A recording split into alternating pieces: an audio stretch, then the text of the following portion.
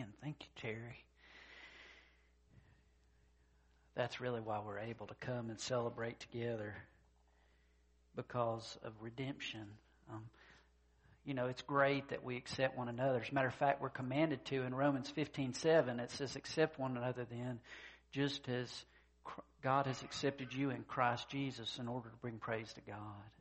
But the reason we're able to really receive and accept each other is because we know we have been received and accepted by God Himself. That's what it's all about. The good news hitting home, hitting a heart, and changing us together. The message this morning I've entitled Hanging Together. It's not about God taking away our troubles. It's about God working through us as we face the troubles, and how together we're victorious. And Paul, we know where he wrote these words from. He was in a prison. Circumstances seem bleak from that point of view. But the book's about joy.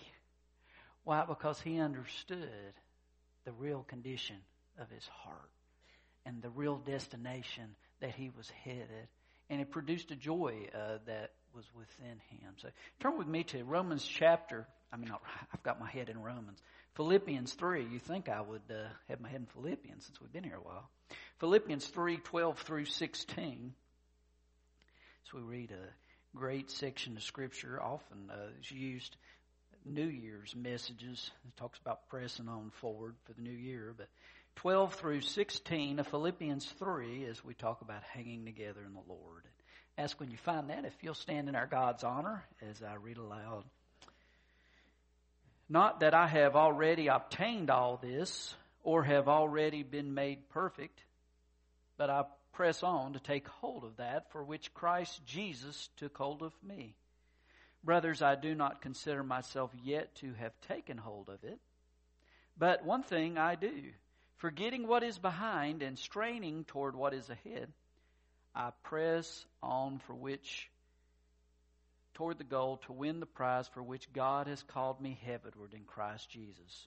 All of us who are mature should take such a view of things. And if on some point you think differently, that too God will make clear to you. Only let us live up to what we have already attained. Let's pray. Father, it's humbling to realize you gave your all for me. Father, we can only be saved when we realize we're lost, when there's something to be saved from. Thank you, Father, that Paul, he was so successful, but you changed him, Lord, and all that once seemed important, he realized wasn't. You gave him forgiveness and peace and a mission that mattered, that was eternal. And Father, may that be our story. As we look this morning at your word, may you speak to our hearts. And Holy Spirit, we simply invite you to minister to us, Father, as we look at your word. In Christ's name we pray. Amen.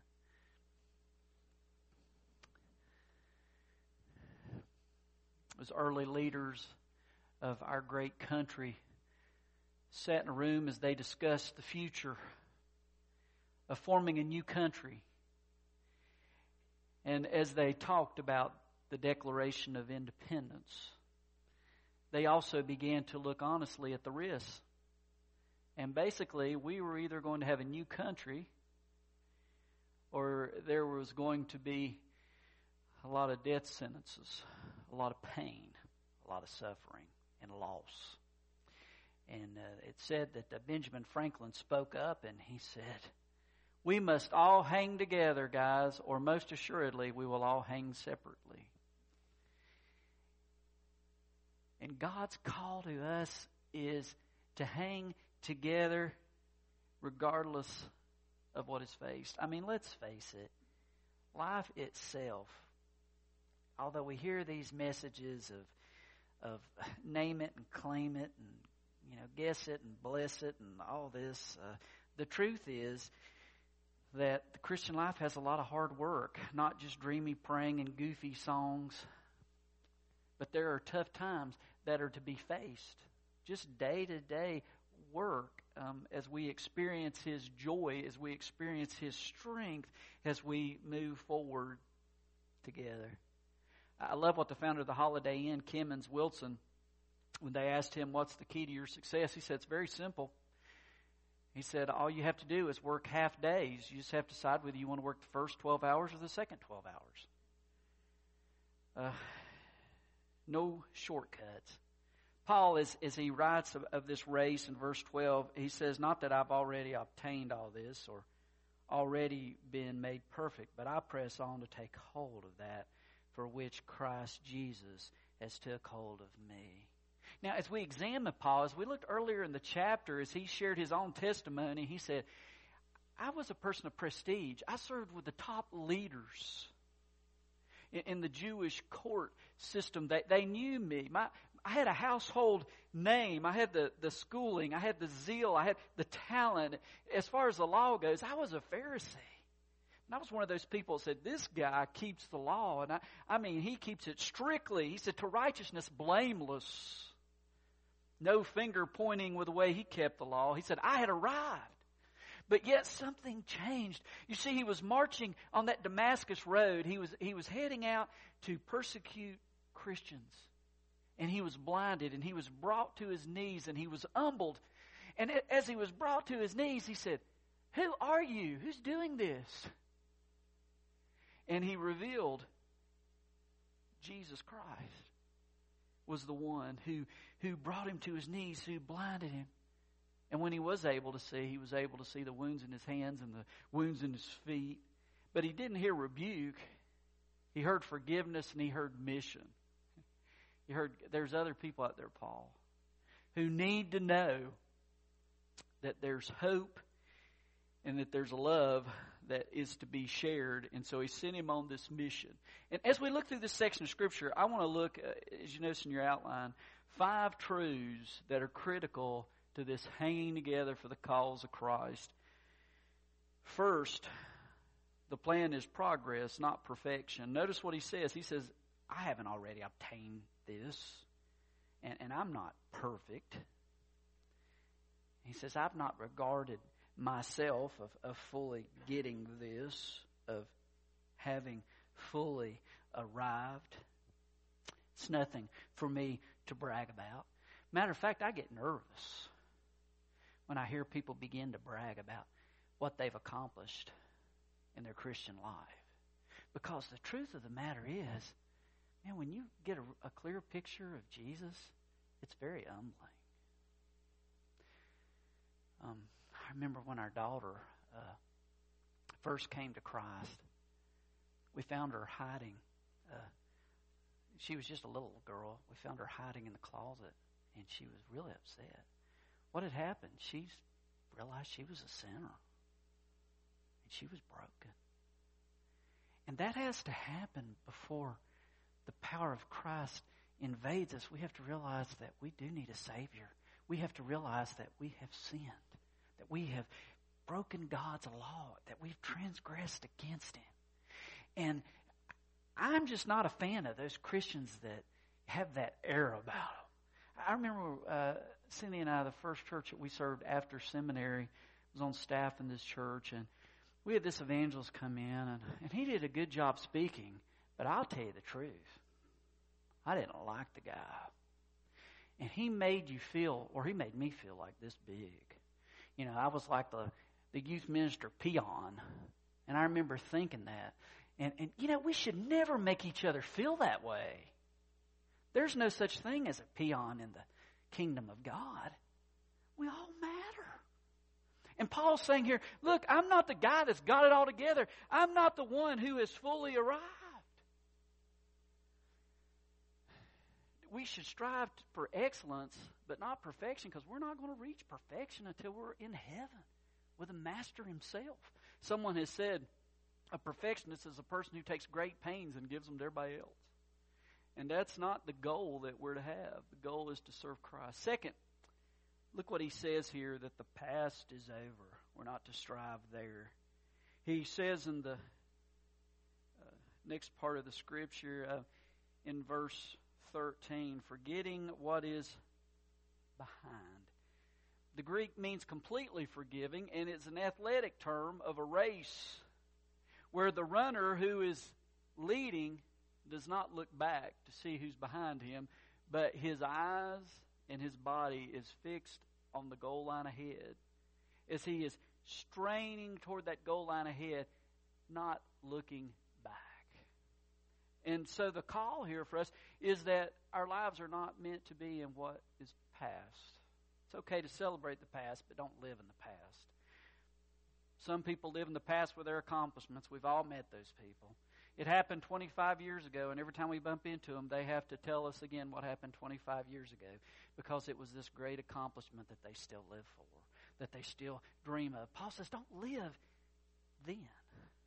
But also, there's those great failures. We also know those people. Every time we see them, they're so filled with regret, and they're so broken because they live in those past sins and those past failures. Jesus said, get out of there. And He died on the cross to take care of that stuff. Don't live back there. That's not the joy of the Lord. You're not supposed to be weighted down. It's the devil who's the great accuser. Jesus came to take that away. So we're called to get away from that, to not live in the past. Third, the future holds out hope. Notice he says here, I press on. I press on. And the picture here, it's another athletic term of the chariot races and the Olympic Games. Must have been tough driving those chariots. I mean, these guys had to wear these long skirts. That's painful enough. And then they had these long boots and these long horse reins. And to get your balance, you had to lean forward, which, seems kind of crazy. I might fall, and so there's this picture of difficulty, but it was necessary to have all of this in order to compete in these races and to move forward. And so the question that he gives us, are you engaged in the race? Which race are you engaged in? And is it God's race? Is it the kingdom race? Is it headed toward what lasts forever? Because we all have a passion, but does that passion count? Will that passion be here in 5 years, in 10 years, in 20 years? Will it be here forever? You see, it's only God's passion that will never fade, that will always last. It's interesting, I was reading about James Ballard, who was the one who founded the Titanic wreckage. He searched for it for 13 years before he was able to locate it. But he said in his testimony, when he was talking about growing up as a little kid, that he watched 20,000 Leagues Under the Sea and was fascinated with Captain Nemo and told his parents, I want to know what's on the bottom of the sea. And so he began a quest and started finding wreckages. And as a result of that, he found 2 main ships from World War II. He found the Bismarck, who was probably the greatest battleship of the German fleet in World War II. And then he found the USS Yorktown, one of the United States battleships that was on the ocean bottom. And it was interesting as he began to search. At that time in the 80s, there was a new technology of unmanned submarines. And he thought, well, could use that to find the Titanic. They weren't interested in funding that, the U.S. government, but what they were interested in funding was several nuclear submarines that were somewhere in that area. So they told Ballard, hey, if you can find those nuclear submarines, then you can use the technology to find the Titanic. And both were a success. And he talked about that awe of when they were finally able to locate the Titanic. He said at first, when they saw it, they were like celebration. They were excited. But then there was a type of reverence as they realized it was also a graveyard of 1,500 people who had drowned in that place, in that area. But this was his pursuit for so many years. And he still has a pursuit to find other sunken vessels. But what is your pursuit? What is your pursuit? Fourth, the secret is a determined attitude. A determined attitude. In verse 15, He says, all of us who are mature should take such a view of things. And if on some point you think differently, that too God will make clear to you. Maturity. James 1, 2 through 4 tells us, consider it pure joy whenever you face trials of many kinds. I mean, how often do you celebrate? Here's a trial. Yay, I'm so happy. Nope. I tell everybody, we really don't want to volunteer for these things. But why does he say to get excited, to celebrate trials? He says, because you know that the testing of your faith develops perseverance. That perseverance must finish its work so that you may become mature and complete, not lacking anything. In other words, so that God will grow us up to become adults spiritually. And that comes by perseverance. It comes by not being some confident, victorious person who I'm just going to attack hell with a squirt gun mentality. But it comes from just walking with Jesus day after day and trusting Him even when you feel like you can't get up or get out of bed. But just to cling to Him and to follow Him. It comes through that perseverance. There's a story of an evangelist that Chuck Swindoll talks about in one of his books who said he loved to hunt. And he had 2 young bird dogs, top-notch bulldogs that he kept in his backyard. And one day he looked out in the backyard and there was a bulldog that had climbed under the fence. And at first he thought, well, there's going to be a fight out there. I really should go out there and do something. He thought, no, I'll teach that bulldog a lesson. So sure enough, his 2 bird dogs got in a fight with that bulldog. And the bulldog, after taking a good beating, crawled back under that fence. Well, the next day, to his surprise, the bulldog came back, crawled back under the fence, got in a scuffle again was defeated, and again crawled back under that fence. Well, the evangelist said that he had to go and had some speaking engagements and was gone for a couple of weeks. And when he returned, he said, you ever see that bulldog anymore? And she said, honey, you would not believe what has happened since you've been gone. Here's her testimony. She said, every day at the same time, every morning, that little bulldog came back in the backyard and fought with our 2 setters. He didn't miss a day. And I want you to know that it's come to the point that when our setters hear that bulldog snorting down the alley and spot him squeezing under the fence, they immediately start whining and run down into our basement. That little old bulldog struts around our backyard now just like he owns the place. The power of perseverance. Just going forward. 5th, to keep a high standard together. High standard together. Look at verse 16 as he says to us, only let us live up to what we have already attained. This is not something you do alone. We are to share that upward calling. We are to aim for that target above together. We need each other as we need Him, and His work is accomplished as we strive together to accomplish it. You know, we think in the Scripture of some of those people who, they looked tough, but they failed miserably. Samson, the strongest guy, he was knocking down the enemy with ease. He was impressive. He had that beautiful flowing locks of hair and all that. Of course, we know what happened to him. He had a bad fall as that hair was removed and the power of God left him. And then as we look in the Scripture, we think of Saul. He's the Hollywood hunk. I mean, he's selected king and he looks the part. All handsome and tough, and the ladies are swooning, and he takes the throne and all looks good. But man, he had a terrible fall as he lost the kingdom, as he tried to make decisions that left God out, and eventually he was the one out of rule as a king. But then we look at others. We look at Daniel, time after time, as we did a study not long ago in the book of Daniel, how Daniel looked like he was defeated and he was suffering, and God just kept bringing victory. and kept showing Daniel, hey, I love you. I'm with you. I'm going to speak through you. And then Rahab. I mean, here was a woman, Rahab the prostitute. I mean, she didn't have the best reputation in the world. But what happened? She trusted God.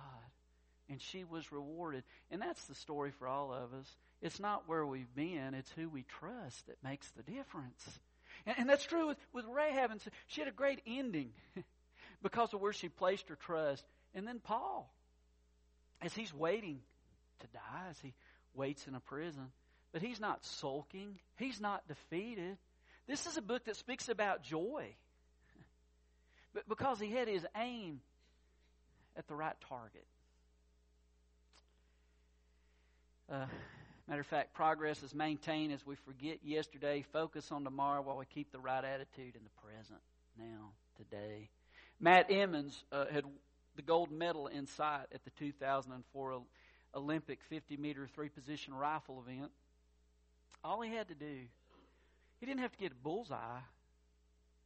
He just had to make a decent shot and he would win the gold medal. But Matt ended up in 8th place in the 2004 Olympics. He got an 8.1, which is close to a perfect shot. There was only one problem. He aimed at the wrong target.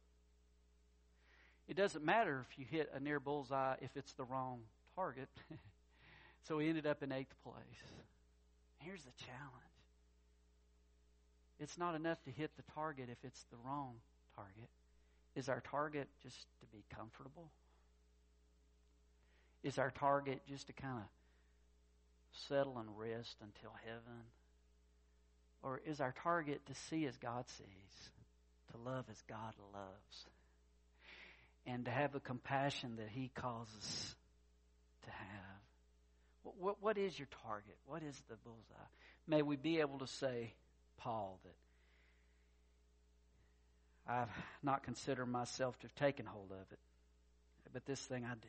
I forget what's behind and strain toward what's ahead. I press on toward the goal to win the prize for which God has called me heavenward in Christ Jesus. Let's pray. Lord, thank you for your word, God. You call us to hang tough and to hang together. You know where we are, Father. You died on a cross before we were in this moment, Lord, knowing we would need you. And Father, maybe there is a person here who's heard about you, has thought about you, but has never trusted you as Savior, never found the forgiveness that you won at Calvary. Maybe there's someone else here who heard about, know about church, but just never decided, I need a Savior. Maybe today's that day. Father, we want to worship you. It's all about Jesus. You're the one we're here to worship and to honor and to glorify. You're the one that forgives us of sin. You're the one that gives us a new start. You're the goal. And I pray, Father, that as we take time to respond, that the altar's open. May we come as you call us. Father, if it's to pray at the altar, if it's to just pray at the front, Father, with me to be able to say, God, I just want to honor you. Or maybe it's just where we are to make a decision. Father, it's not about some kind of public showing, although a public showing in your word indicates that it cements the decision. Because sometimes when we keep it to ourselves, it just never becomes part of our lives. And I don't think your word's ever meant to just be something we keep to ourselves. So I just pray this morning that we would respond to you, whatever that call may be, and that you, O Lord, would change us for the glory of Christ. And so, Father, bring us to you. In Christ's name we pray. Amen. Stand.